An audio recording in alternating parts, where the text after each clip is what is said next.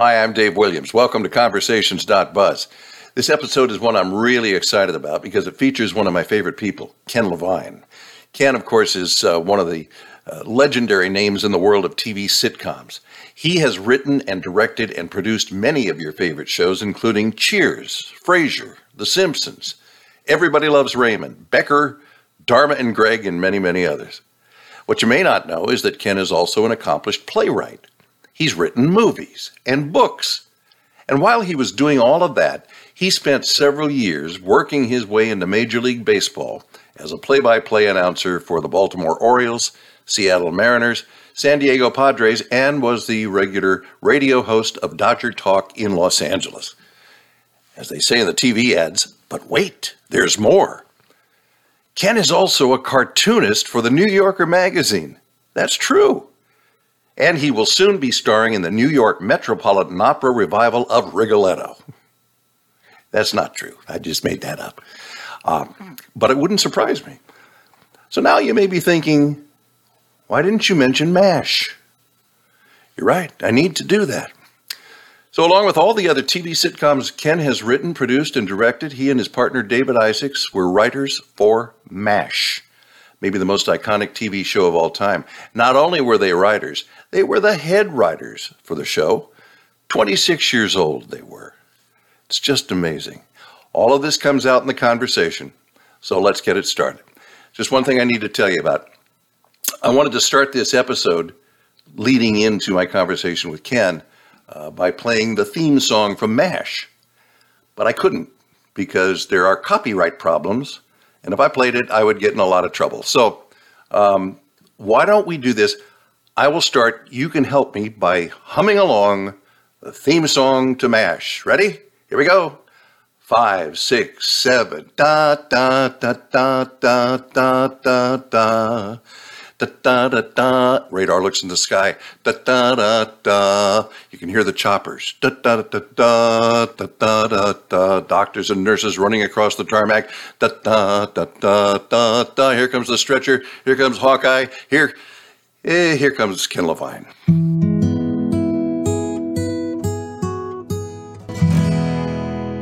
What does that song mean to you?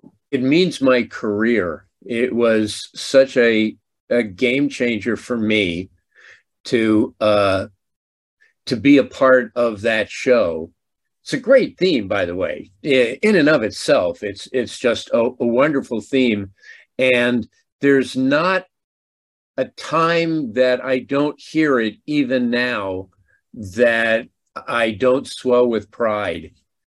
Because that show, like I said, it literally changed my life. I had been a top 40 disc jockey, bouncing around from city to city because I didn't have the classic DJ voice, and I was always on the other station. You know, there were always two competing rock stations in a market, and there was the number one station, and I was on the other station. Okay, there was KFRC in San Francisco, and I was on KYA. And there was CKLW in Detroit, and I was on WDRQ. So the ratings would come out, and we were always terrible, and there would be upheaval constantly and changing program directors and rotating disc jockeys in and out. And so my radio career was very sketchy and nomadic. And I wanted to become a TV writer. And I met my partner, David Isaacs. I know this is a long answer to your question, but I met my partner, David Isaacs, in our Army Reserve unit. We decided to try writing. We wrote a bunch of spec scripts. We sold at Jefferson's and then a couple of freelance things. And then we got MASH. And that turned things around. And it was great. As a radio person, you will appreciate this. When I was on MASH, I thought to myself, oh my God, for the first time, I'm on the radio station. Okay. Okay. Now I'm on the big station. Okay. So, you know, whatever was on up against us, they were the WDRQs of television. But now I'm on the juggernaut.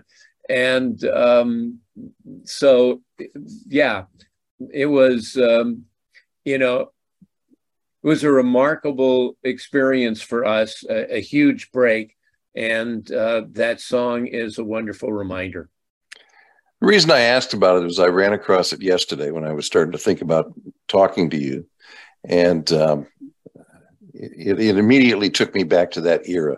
You and I are the same age. I think you're 6 months older. Wasn't necessary. You're 37? Pardon me? You're 37? Yeah. Well, yes, almost. Okay. All right. Said we're the same age. When I graduated from high school in 1969, the MASH movie came out in 1970. The theme song became very popular at that point, and I became a disc jockey about the same time. So I was playing it on the radio. You had a voice. If I had your voice, I would have been on KFRC instead of KYA. No, I couldn't get there either, and I tried. Believe me, I tried. I tried KHJ until they just finally said, "Look, we got other things to do." Anyway.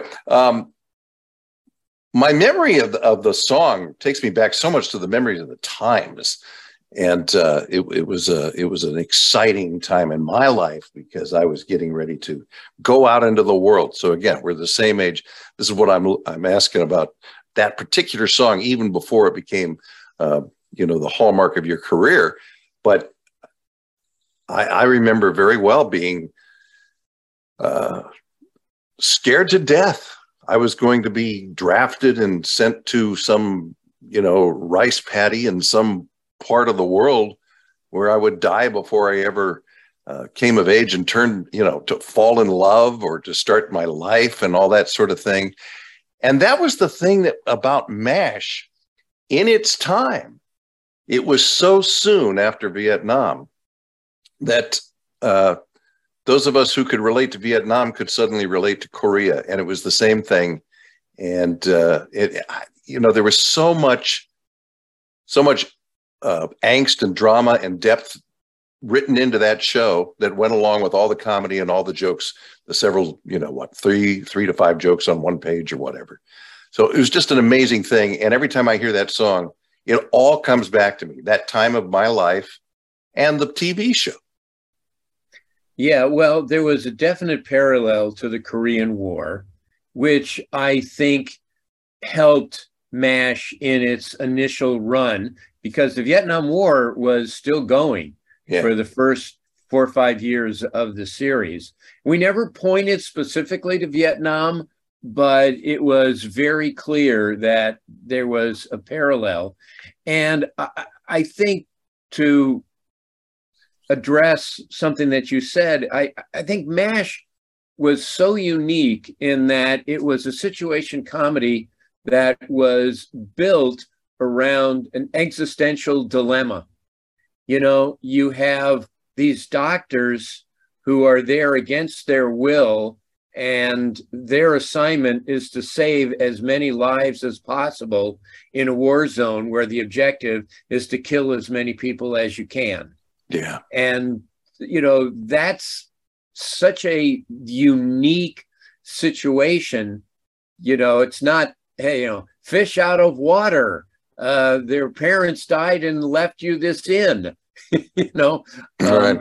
That I think it gave MASH a certain gravity that other shows didn't have. The other thing, too, looking back, MASH was a single camera show, which meant it was filmed like a movie, as opposed to most situation comedies back then, which were multi-camera shows, which were shot in front of a studio audience. Shows like All in the Family and Mary Tyler Moore and Rhoda, Odd Couple, and that type of thing. Now you have a lot of single camera comedies on the various streaming networks, but back then there was only one. It was MASH. And so we stood out in many, many ways. The writing pace of the show was different than most shows. We got our stories oftentimes through research. We spent a lot of time interviewing doctors and nurses and corpsmen and people who had fought in Korea. And we transcribed these. And most of the stories that we used on MASH came directly from these real life episodes that people experienced. So in many, many ways, it was very unique. Well, it was unique in the respect that, you know, you find yourself laughing in the face of horrible situations, and that the characters were able to bring that out in spades. You know? Well, I think two things. Number one, it was brilliantly cast. Yeah. And number two, the two real showrunners for the first 4 seasons, Larry Gelbart, who was the Mozart of comedy writers, and Gene Reynolds, did a magnificent job. You know, my partner and I were there through the middle years of the series, and it had all been laid out for us. You know, we just, the way I looked at it is we drove the car and tried not to get in an accident. That's a very self-deprecating way of putting it. I mean, you were the showrunners, right? For the head writers, at least. We were the head writers, yeah. For the last what, 4 years, 4 seasons? No, we were there for like the middle 4 years. We left. Our final episode was Goodbye Radar. Right. When Radar left, so did we. But yeah, we were very young at the time. That was my next question. We were like 26, and there had been a head writer who was over us, and he left midway through the season. And we said to the showrunner, Burt Metcalf, who was not a writer, we said, look, we can do this. And of course, he was, you know, a little leery, but we said, okay, you've got like 7 more episodes to do this season. Let us take a swing at it. If at the end of the season you decide you need somebody over us, then next year you can hire somebody over us. And he said, okay, fair enough. And after like 3 or 4 of our episodes, Bert said to us, you got the job. Yeah. So that's incredible. We were then the head writers. Yeah. 26. We were too young to realize, you know, and people say, oh my God, the pressure of it. And it's like, no. Number one, we never thought that this is going to be this iconic show that 50 years later, people are still going to be watching 14 times a day. We just hoped that it would get decent ratings on Monday night when they see it next week. And, you know, we're just looking to, you know, do a joke to get to lunch. And that's the way you see things in your 20s, isn't it? Yeah. And the other thing is the gentleman who was the head writer is a really good writer, but he was more comfortable just sitting in a room by himself writing scripts, having to deal with all of the actors and editing and other writers coming in and juggling scripts and stuff. He had a very tough time, and we felt really handcuffed. And so when he left, and it's like, okay, now we get to do it. We were just invigorated. So no, we weren't necessarily nervous. One thing I will say that was very helpful for us was the fact that both of us were in the Army. We were in the Army Reserves, which is where we met, as I mentioned. But, you know, we went through basic training. We went through advanced training. We were having meetings and 2-week summer camp. And we got a chance to really know and understand the Army and the military way of thinking, which allowed us to write that show with a certain authenticity that we never could have if we hadn't been exposed ourselves and having lived in the military ourselves. Yeah, that makes perfect sense. Of all the TV shows that I've ever loved, and frankly, and I mean this sincerely, not just because I'm talking to you right now, most of them have been shows that you were involved with and shows that you wrote and directed and produced. But MASH, for some reason, to me, seems to fulfill the ultimate definition of the word ensemble. It just feels like there really was a sense of family about every aspect of its creation. You mentioned the casting, but am I getting too cotton candy here on this? No, not really. The cast was very close, and oftentimes they would eat together at lunch. There's a joke about baseball teams that don't have a lot of chemistry. You say when they're on the road, it's 25 cabs going to the ballpark. And same is true with television and movie casts. It's time for lunch and everyone can scatter and go off in their own trailer and do their own thing.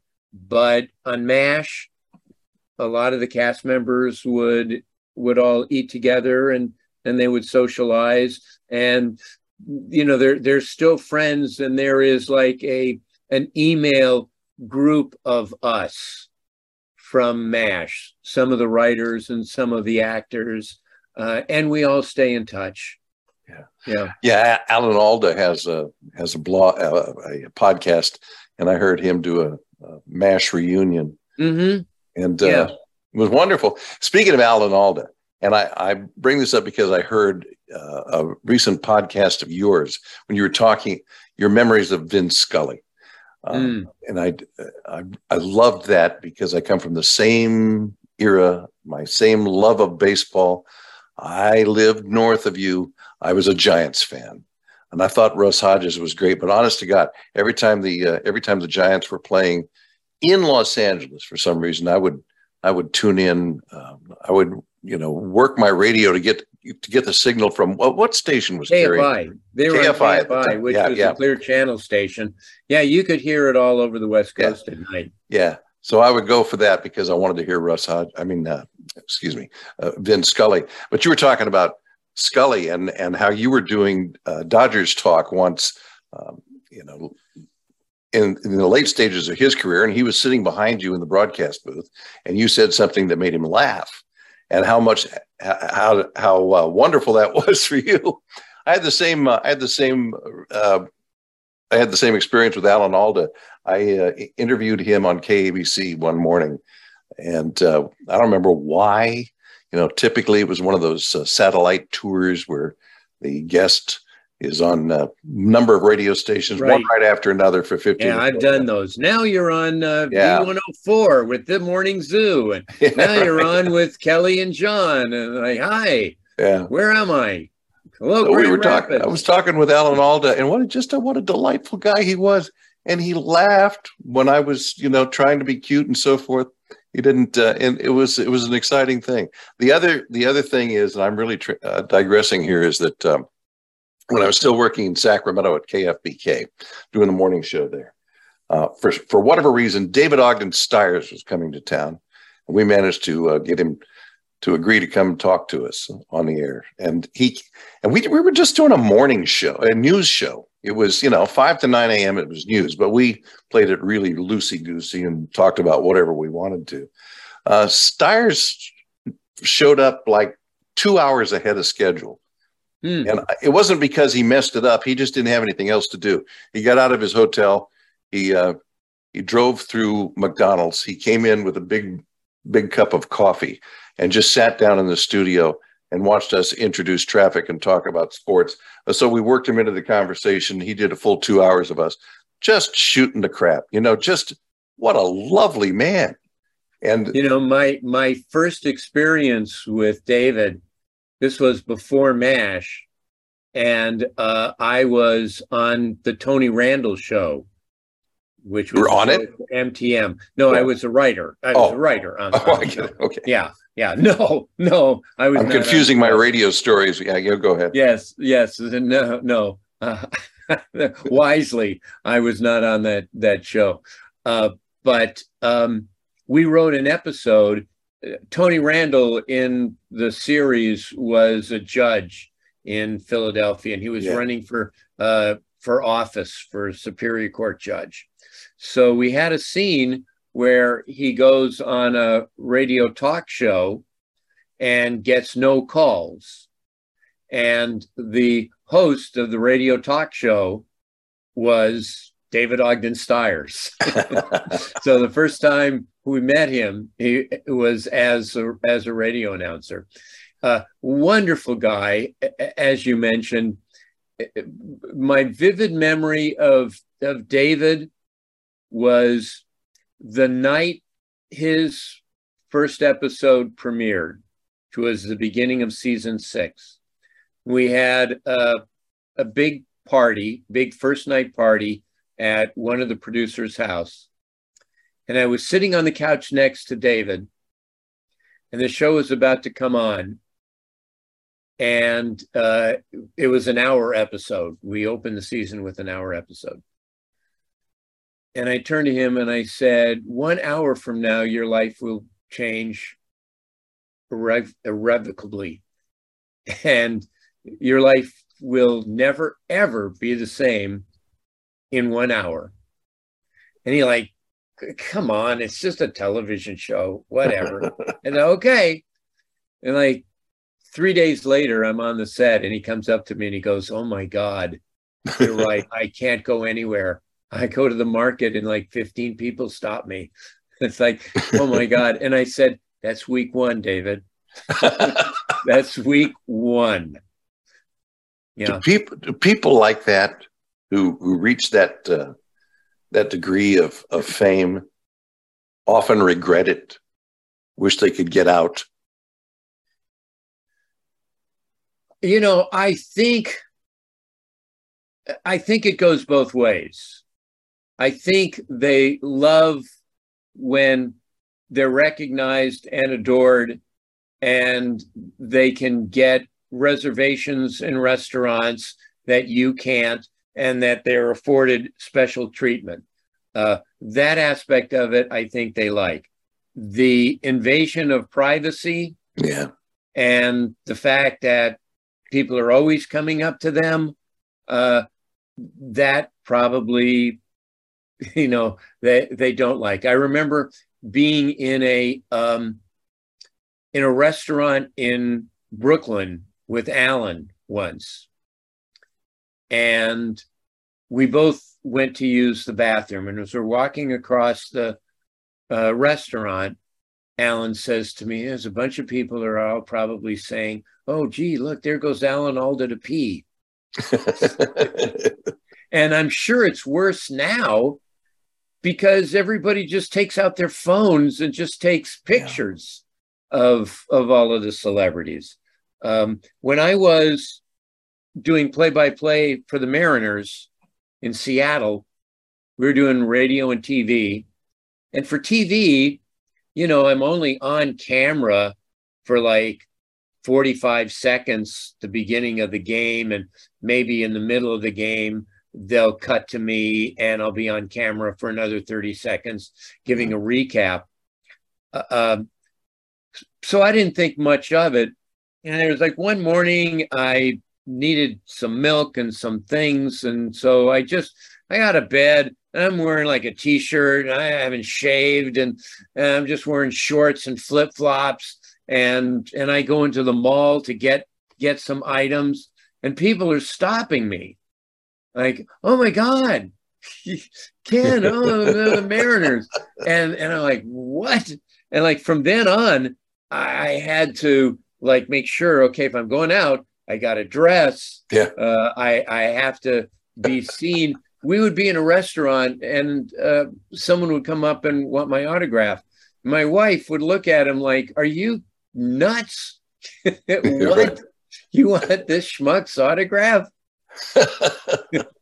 That reminds me. I was at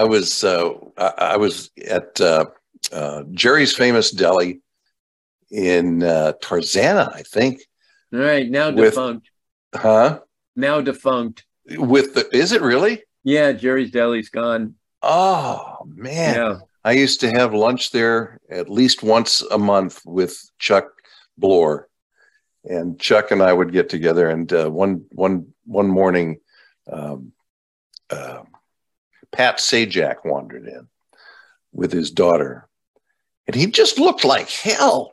I mean, you take a guy off a TV and put him in a deli, an hour and a half after he woke up. It's an amazing thing. Everybody should have that experience. Wait a second. Now you mentioned your radio. You mentioned radio. You mentioned being a disc jockey. We kind of swept through your work with MASH. I want to come back to TV, but then you go on to being a Major League Baseball announcer.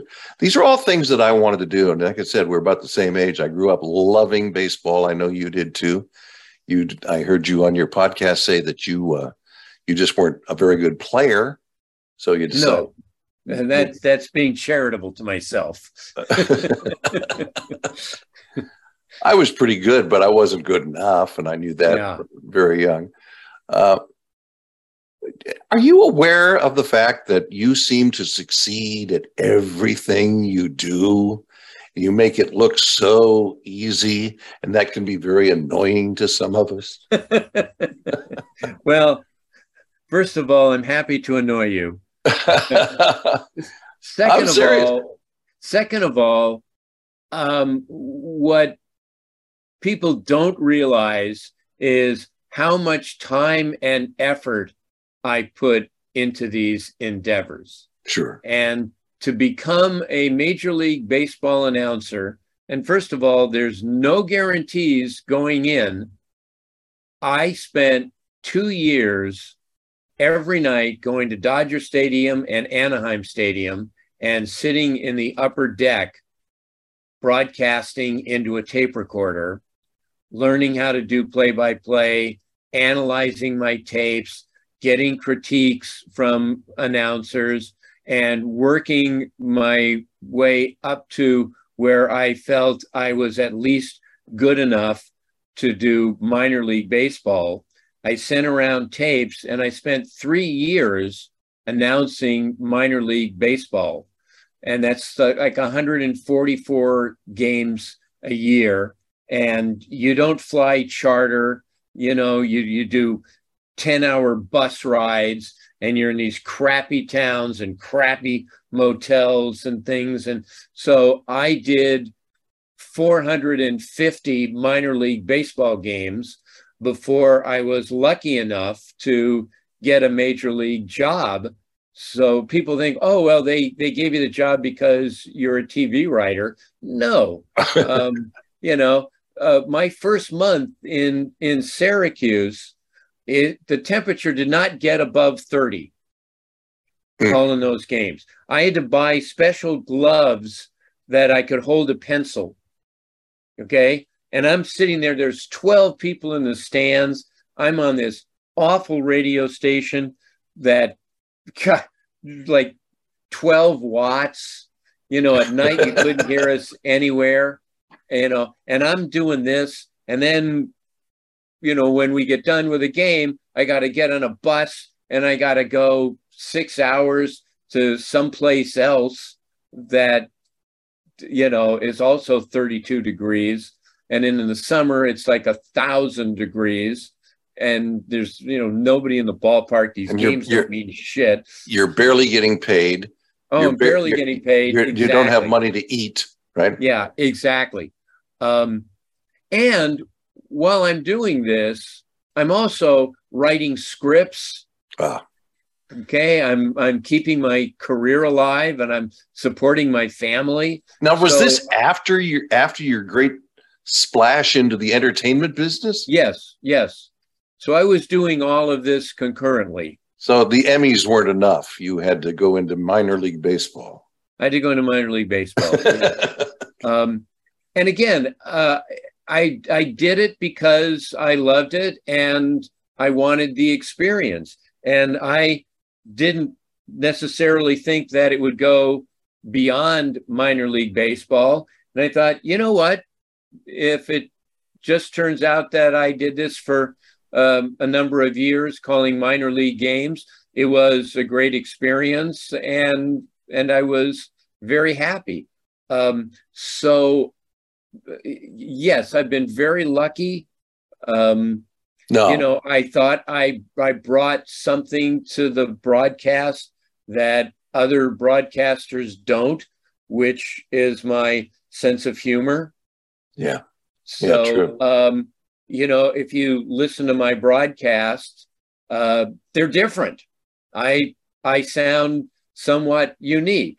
Again, I don't have your voice. So that's not the issue these days, and you know that. But anyway, yeah. Well, my voice was good enough to get me 3 major league gigs and fill in on a few other teams. So, but again, I worked very, very hard at it, and I would hope that if you tuned in and listened to me call a baseball game, that you would not know that I was a TV writer. Sure. That I had spent 5 years calling games so that I was comfortable calling a Major League Baseball game.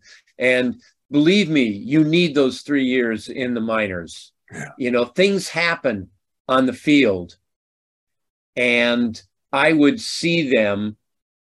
I'd be calling for the Orioles or for the Mariners, Padres, and I would see a play and I would go, okay, I remember this. We were in Scranton and there was this play, and I screwed this play up 6 ways to Sunday. Okay, I know what's happening here. I know what to do now. And I would be able to call the play accurately and without hesitation and not be flustered.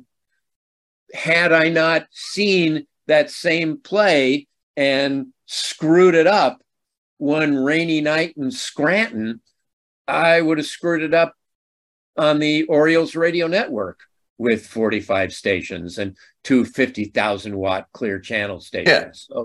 So, no one just handed me those jobs. Right. Didn't mean to imply that they did, but but there are people who think that. Is that right? Yeah, there are people who think that. Well, I guess that's a matter of lack of perspective. But you said something. You said 2 things I think that were extremely important, and one was really simply that. Yeah. I really want to highlight these. You said first of all that you were already an immense success in your chosen career field, and you decided there was something else that you hadn't done that you'd love to do. And that takes the guts that most people just don't have, myself included. And then the other part of that was the fact that you not only talked into a tape recorder and pretended to be calling play-by-play, you went to the damn games. You were in the stadium doing that, with other people around you watching you talk into a tape recorder, because you understood that to do it from home or to do it while watching a game on TV is just not going to give you the instruction and the intense immersion into the game that you needed to get where you wanted to go. Those are important things, man. Distinction. Yeah. Well, I had always wanted to be a baseball announcer from the time I was 8 years old and first heard Vin Scully. And kind of a midlife crisis thing, I reached my mid-30s, and I thought, if I don't pursue it now, I never will.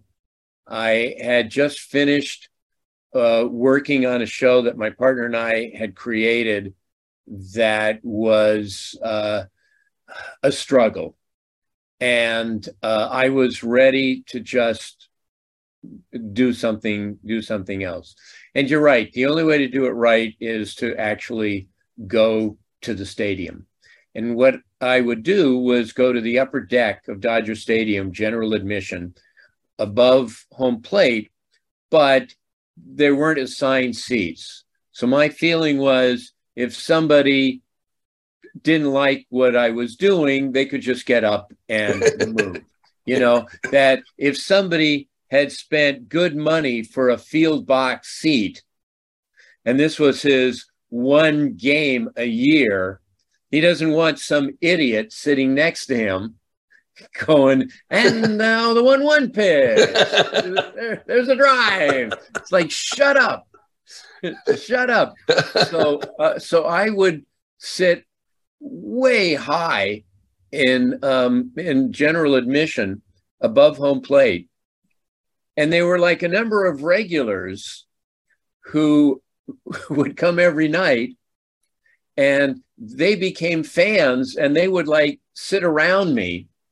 And this is LA, the height of status. You have your own baseball announcer. And I would buy them all beers. I'd buy each one a beer. And a couple of them brought binoculars, and they would pass me notes, like who's warming up in the bullpen, stuff like, because the bullpens were in a different time zone from where I was sitting. So yeah, for the most part, yeah, the only time I ever really got heckled was when we played the Mets. Sure. Because we got these New York fans, Makes and they were like, sense. "Hey, what are you doing? What do you think you're Vince Scully?" So Right. yeah, that was the only time that I was ever heckled. But you know, like you said, you sort of have to be there. There was a game I called in Anaheim. What I used to do sometimes is I would record the Angel announcer, and then I would listen to my innings, and I would listen to him calling the same inning. And there was one game, they were playing Oakland, and there was a fly ball to right center field, and Dwayne Murphy and Mike Davis, the two outfielders, collided. And guys are running around the bases, and there was all this excitement going on. So I called it, there's a drive to right field, Davis and Murphy both coming after it. Oh, they collide. They're lying on the ground. Murphy's rolling around. The run is scoring, you know, and I'm describing, I don't know, you know, if they're seriously hurt, what's happening. They're both just lying there.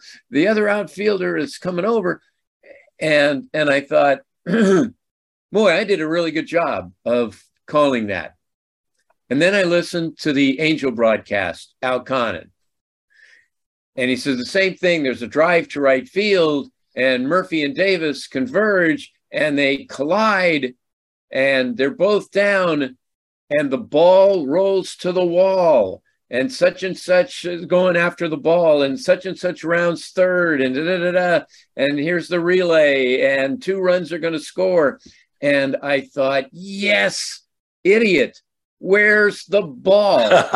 That's the important thing in this play. You could only learn that in the stadium. After the play, I can recap 14 times, and I can talk about them being down. But where's the ball? Right. What's the action? What's happening, you know, at this moment? And I thought to myself, yeah, that's the difference. That's why I have to sit in the stands for another year to just keep learning lessons like that. Because again, I thought I had done a great job with that call until I heard Al's, and I just instantly went, God, yes, where is the ball? That's worth all the money you could think to pay for the lesson. If you're hearing a good announcer, he's just doing that naturally. Right. Okay. You know, Al may have made that mistake in his minor league career too. But it's what makes you seem authoritative and comfortable, not necessarily that you have all the statistics in the world, but that you have a firm command of what's going on and how to describe it. And that takes a lot of experience and a lot of rookie mistakes, which I have made. I made every rookie mistake, probably. So what you were just talking about, the need to, you know, it's the old, you need to learn your craft, and you need to learn all the rules, and then you learn how to break them. You learn, you know, how to massage and become more advanced in what it is you do. And certainly that's a huge part of writing. How did you burst onto the scene as a writer for a major TV sitcom? I mean, there's some gap in your story there that I don't know. Well, again, it goes back to gaining experience. My partner and I had never really taken writing classes. We wrote a pilot. We had a good time writing it. I think it would have cost $73 million in 1973 to produce. It obviously never went anywhere. And I found out that the way to break in is to write a spec episode of an existing TV show. Okay, so excuse me for interrupting, but you're writing for TV just because that's what you want to do, and you don't have any experience, you don't have any working, you don't have mentors, you don't have training, you don't have any education. No. So we decided we want to write a Mary Tyler Moore show because that was our favorite show. So what we did back in those days before VCRs, if you wanted to watch the Mary Tyler Moore show, it was on Saturday night at 9, and you better be in front of the television set. Otherwise, you don't see it. Yeah. So every Saturday night for about 8-9 weeks, David and I would get together. We'd watch the Mary Tyler Moore show. I held up a little silver dollar microphone to the speaker, and we recorded it on cassette. Excuse me. And then we went back and wrote a detailed outline of the show. And we did that week after week after week until we started figuring out the patterns. We started figuring out how they broke these stories and how Mary had to be involved and how there had to be a sack break and how there would be a B story that would be set up around here and how many scenes there were. And we figured all of that out before we sat down and wrote our own spec Mary Tyler Moore show, which got us the job on the Jeffersons. But that was, we took our own course of the Mary Tyler Moore show. That's impressive, and it goes back to what you were saying about how you learned to be a baseball announcer. But how did you get the meeting to get the job? Well, I mean, with no history, with no background, with no resume, how do you even get in? We had a fly-by-night agent whose daughter was dating David for a while. She sent in our scripts, and it was rejected by the Mary Tyler Moore show. And we then wrote an episode of Rhoda, and that was rejected by Rhoda. The showrunner of Rhoda is a lovely, lovely woman named Charlotte Brown, and Charlotte is now my neighbor. Charlotte lives 3 doors down from me.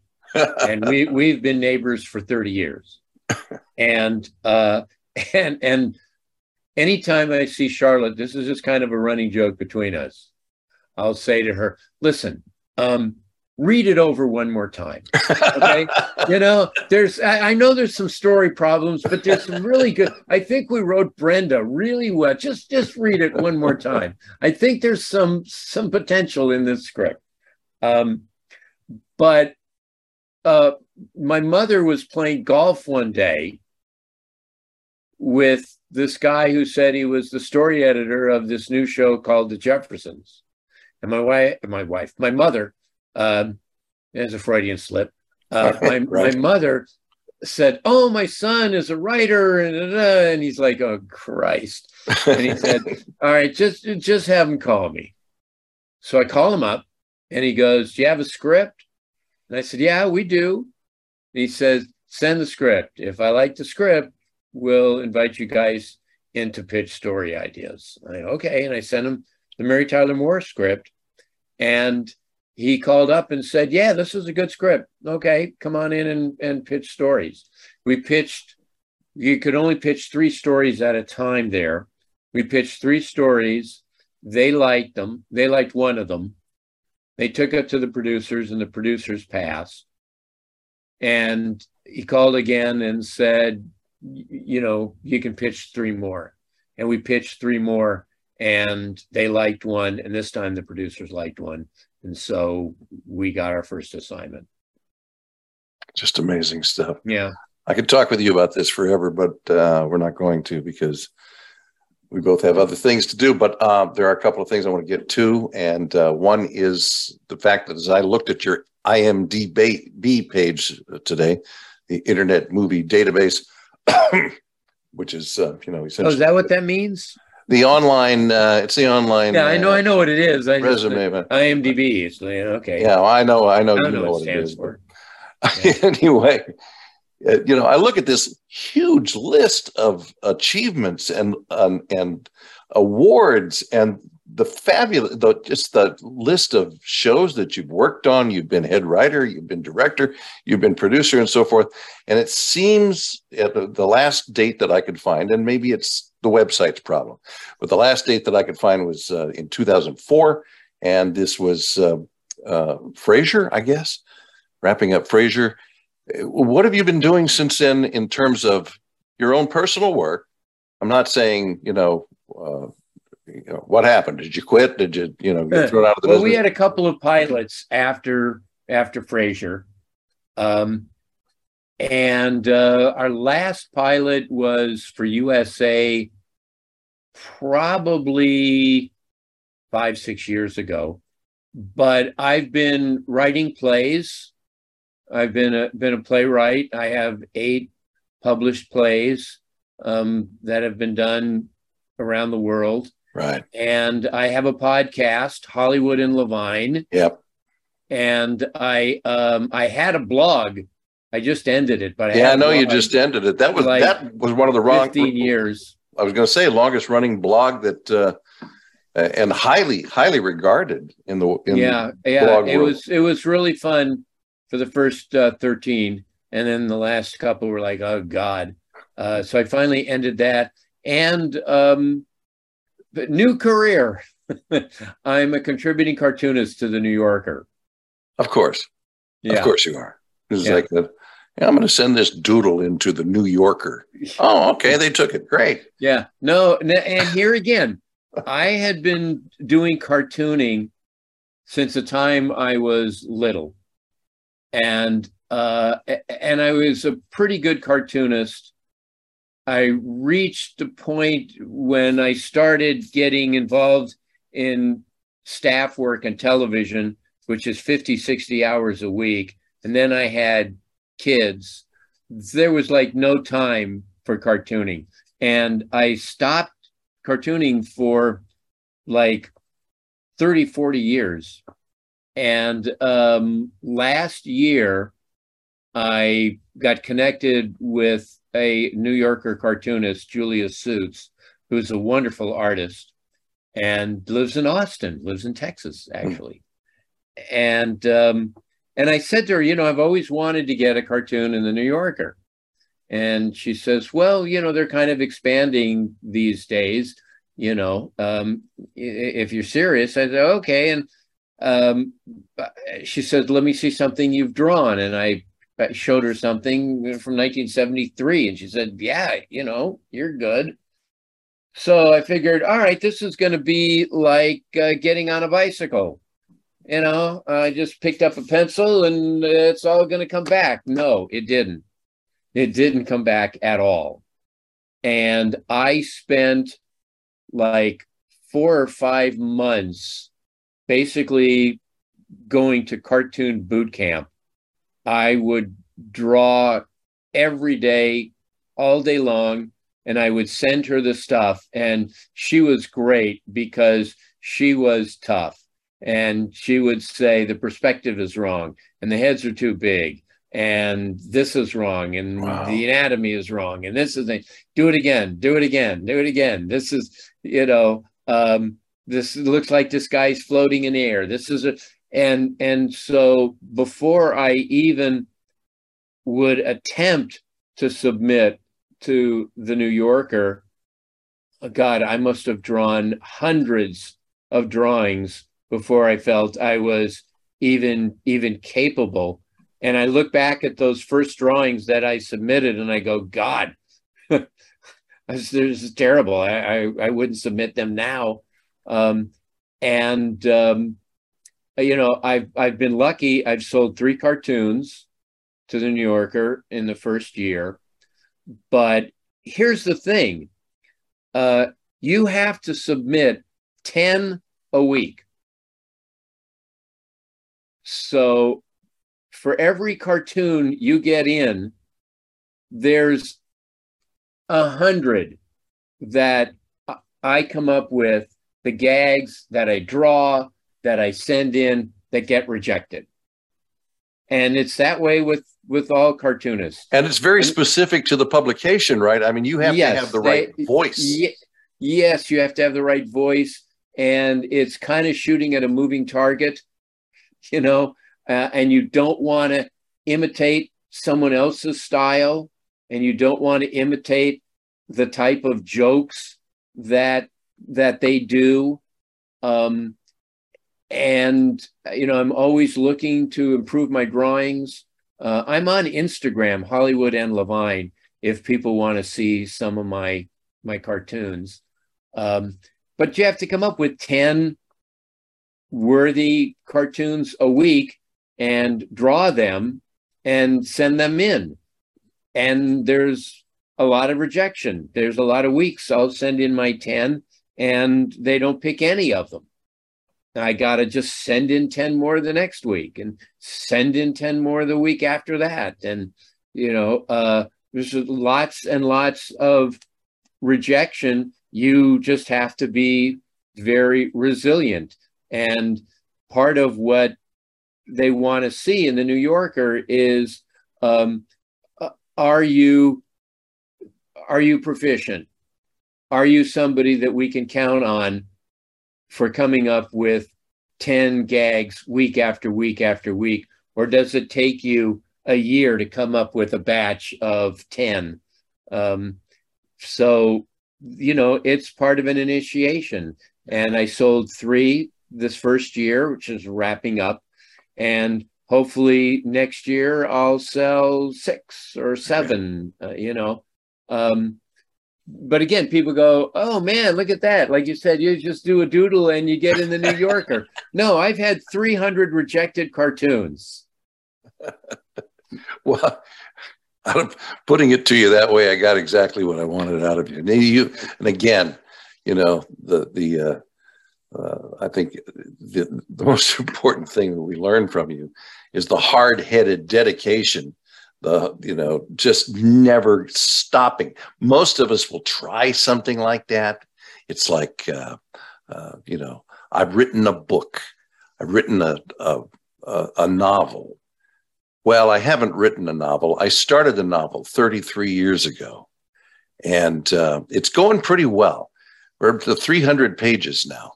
I figure another 25 years, I probably will have novel length book here. But people like you just go, okay, here's what I need to do, and I'm going to do it. And I'm just going to do it over and over and over and over again until I've gone past all of the lessons. I've gone past all of the writers' groups where the wannabes get together and tell each other what they think about each other's work. So you're learning from people who don't know any more than, it's like, it always struck me as it's like when you're playing golf and your buddy who is regularly swinging a 110 starts talking to you about your stance. It's like, maybe I should just try to figure this out myself. And you just take it one step at a time, one little step at a time, by learning as you're doing. Yeah, absolutely. And, I then went and I studied other cartoonists and went back and looked at lots of other cartoons and got to know some of the cartoonists. It's fun because there are a number of cartoonists who live in LA, New Yorker cartoonists, and we get together once a month and we talk about cartooning, and and I learn from them. The other learning experience is Photoshop. Where the cartoonists now, well, we put our stuff on Photoshop, and you can touch things up and you can move things around and stuff like that. And it's like, how do you do that? Yeah. So that was a whole, learning exercise as well. And I keep improving, and I hope that my drawings are better in a year than they are now. And there's some of my early drawings that I think the gags were really good, where I'm just totally redrawing it now because it's like, I wouldn't send that in. That was awful. All right. I need to help wrap this up, but I got to go back to my original idea when I contacted you a couple of 3 months ago, was to talk to you about something I've wanted to talk to you about for some time, because this is something that I'm starting to recognize in my own career in life. And that is what people refer to as ageism in the entertainment field. I think you made a great list. I just ran across this morning of the stack of how people, the entertainment ladder, I guess, it's like you've got great actors at the top and great singers and so forth. You get down to radio is number 5 on the ladder. And I think just ahead of that is mimes. So, you're shadow puppets. Yeah. Yeah, right. So, but when I want to take you back to Seattle here for a second. 11 years ago, I was out of work. I was between LA and Dallas before the Dallas job came up. So I went to Seattle and I talked with program director at Como. And we had a nice long talk, and he introduced me to his boss, and they had an opening in the morning show, and they were really impressed, and we were all getting along great. They took me to lunch, and they introduced me to somebody else, and then they said, hey, can you stay over tonight? We'll put you up in the hotel across the street. We'll have you come back tomorrow. We want you to meet some of the bigwigs. I said, great. That's great. Yeah, happy to. So I went back, checked into the hotel, and I called my wife and I said, hey, they want me to stay over. This looks good. Looks like something's going to happen here. And next day we went through the meetings. And then as I was headed to the airport, the program director said, I'll give you a call in a little bit. I got to the airport. I'm waiting for my flight. Phone rings and he says, man, I got to tell you, I'm really bummed. We really wanted you, but upstairs they decided that you're too old. I said, you didn't just say that, really. Did you just tell me I'm too old to give it?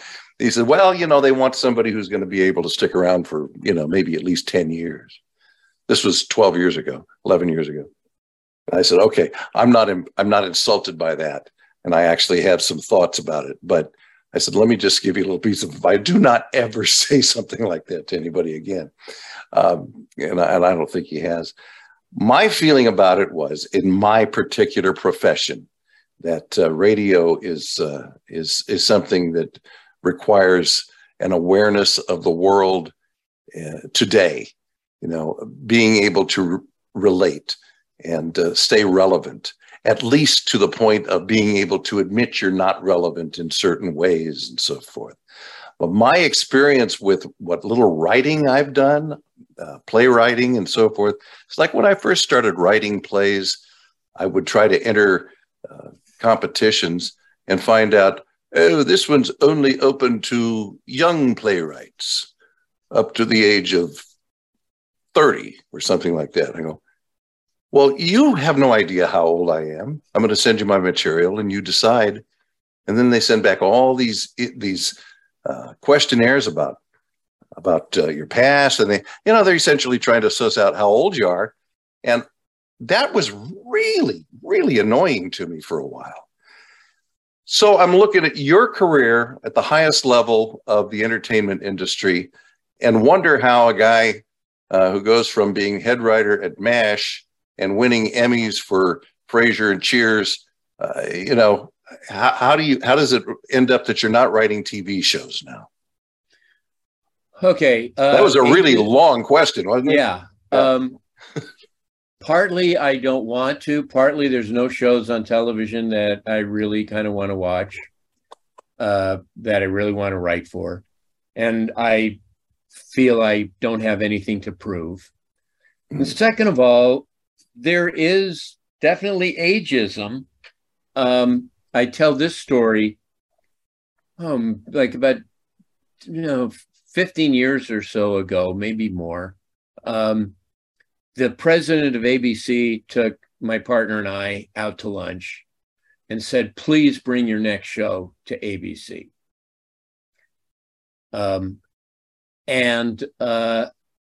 So now you flash forward, and this is before the pandemic. So it was like maybe 4 or 5 years ago. And there is a pilot, a multi-camera pilot for Carol Burnett, that Carol Burnett starring in. It was Amy Poehler's company. She's a doll, by the way. She's great. So I helped out on it. I worked on staff for a few nights, pitching jokes and stuff like that. One of my jokes, Carol Burnett got a big laugh and applause. It's like, wow, Carol Burnett did one of my jokes. So the creator of the show, who's also the showrunner, calls me a couple of days later and says, if this show goes, would you want to be a part of it? And I said, I don't want to work full time. I'm tired of working 60 hours a week. No. If you want a guy to come in 1 or 2 nights a week, I'm happy to do that. I'm happy to write episodes for you. I'm happy to direct episodes. I just don't want to do full time. And he goes, okay, fair enough. Am I allowed to swear on this podcast? Yeah, of course. Okay. So he calls me up later that day and he goes, okay, this is kind of awkward. I said, yeah. He goes, ABC wants a writing sample.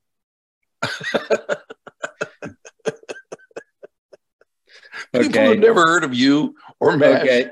People who are watching Cheers from their cribs. Yeah, go ahead. Yeah, want a writing sample. And I said, I have full-length plays. I have plenty of writing samples. I said, tell ABC, here's my writing sample. Go watch Cheers or go fuck yourself. That's my writing sample. Okay. And he calls back the next day and he goes, excuse me, okay, you've been approved. And I'm so relieved. The show didn't go. Why do you think the show didn't go? Carol Burnett. It's too old. So yeah, I mean, it's some 25-year-old Bryn Mawr graduate who has no idea who I am or what I wrote. So yeah, the ageism certainly does exist. Yeah, the thing about it is, and it's almost frustrating, is when you get to the point where you realize that, you're also at the very philosophical point of your life, and you just go, yeah, whatever.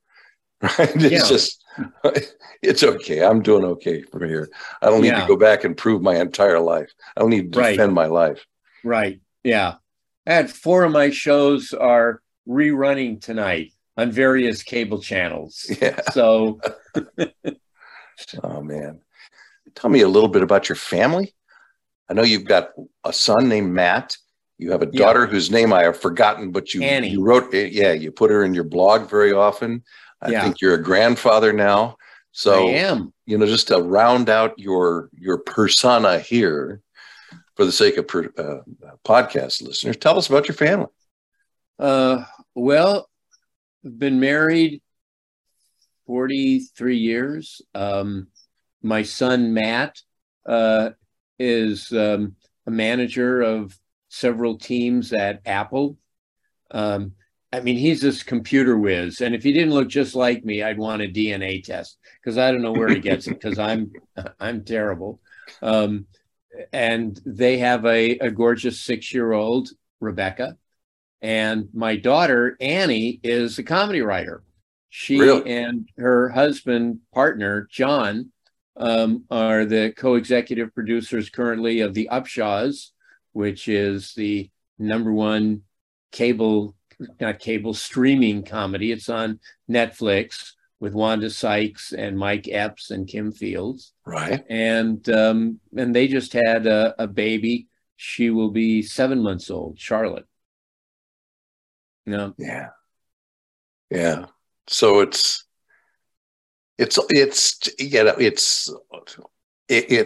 all welcoming every sunrise for you, right? That's the way I feel about it. It's like I've had a great life, and every single morning is a gift. Yeah, absolutely. My son is a huge fan of yours. I told him that I was going to be talking with you today, and he actually fired off a couple of TV questions. As long as you're here, let me read them to you. Give me the answers. Okay. I'll try to squeeze them in. Question about Cheers. He said, in regards to the timing of Shelley Long leaving the show, the 5th season seems to be in 2 parts, with the first part not knowing what to do with Diane. The marriage subplot picks up about halfway through. End of season 4 is a cliffhanger where we see Sam propose to someone over the phone. So here are my questions. When did Shelley Long first start talking about leaving the show? When did the plan to write her out begin, and how did that go down? Well, she had a deal for 5 years, and she was making noise in that 5th season about possibly leaving. So we knew that there was a possibility. It's not like 2 weeks before the season ended that she just sucker punched us and said, I'm not coming back. So we kind of had some, inclination of it going in. And so that's kind of how that worked out. So you had time to plot it out. Right. Mm-hmm. Yeah. All right. The other question was, and this is good stuff here. He wrote, and I've wondered this too. He said, these days, especially with the streaming platforms, serial shows are very popular, where the season or even the series tells a full story and builds off the prior episode. But they have a variety of directors and writers. How do they keep the tone and feel of the show consistent? I assume that the showrunner maintains consistency with writers who sometimes take turns getting credits, but directing is a whole different animal. How does that work? Yeah, well, how does that work when you've got different directors from episode to episode and you're trying to there are tone meetings. They're called tone meetings. And the director will sit with the showrunner, who will go over the tone that he wants, the kind of shots that he wants, what he likes, what he doesn't like. So that is pretty well established. Plus the director of photography, who is there all the time, is also very helpful, and will also say to the director, no, you put the camera here, do it this way. This is how they like to do it. And they'll talk about how long it should take to film certain things. It's like, okay, this cast, you can get about 4 or 5 takes from this cast. Don't be doing 9 takes of and things like that. Yeah. So yeah, there are tone meetings, and the shows may all look the same to you, yeah, but to us on MASH, there are directors we used who just didn't work out. We do the best we can in editing, but there are episodes where you're just going, okay, this is really clunky. Yeah. And especially for single camera shows. Multi-camera show, you can have the same director the whole year.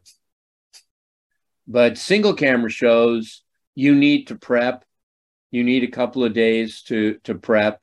So you need to have like at least 2 or 3, rotating directors who you like.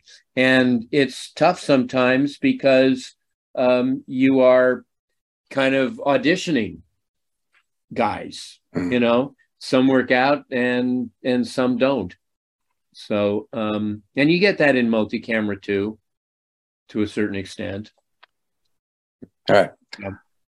I am going to let you go. Yeah, now you start leading me down these paths of other areas I'd like to talk about in terms of writing, in terms of dialogue, and catching the voice and the pacing and all that stuff. But we're going to put that off for another time, and hopefully there will be one, and maybe we can schedule, a shorter version. But thank you so much for your time. My pleasure. How's your playwriting coming along? I have not done a darn thing since I got here. That's not true. I wrote a comedy a year or two ago.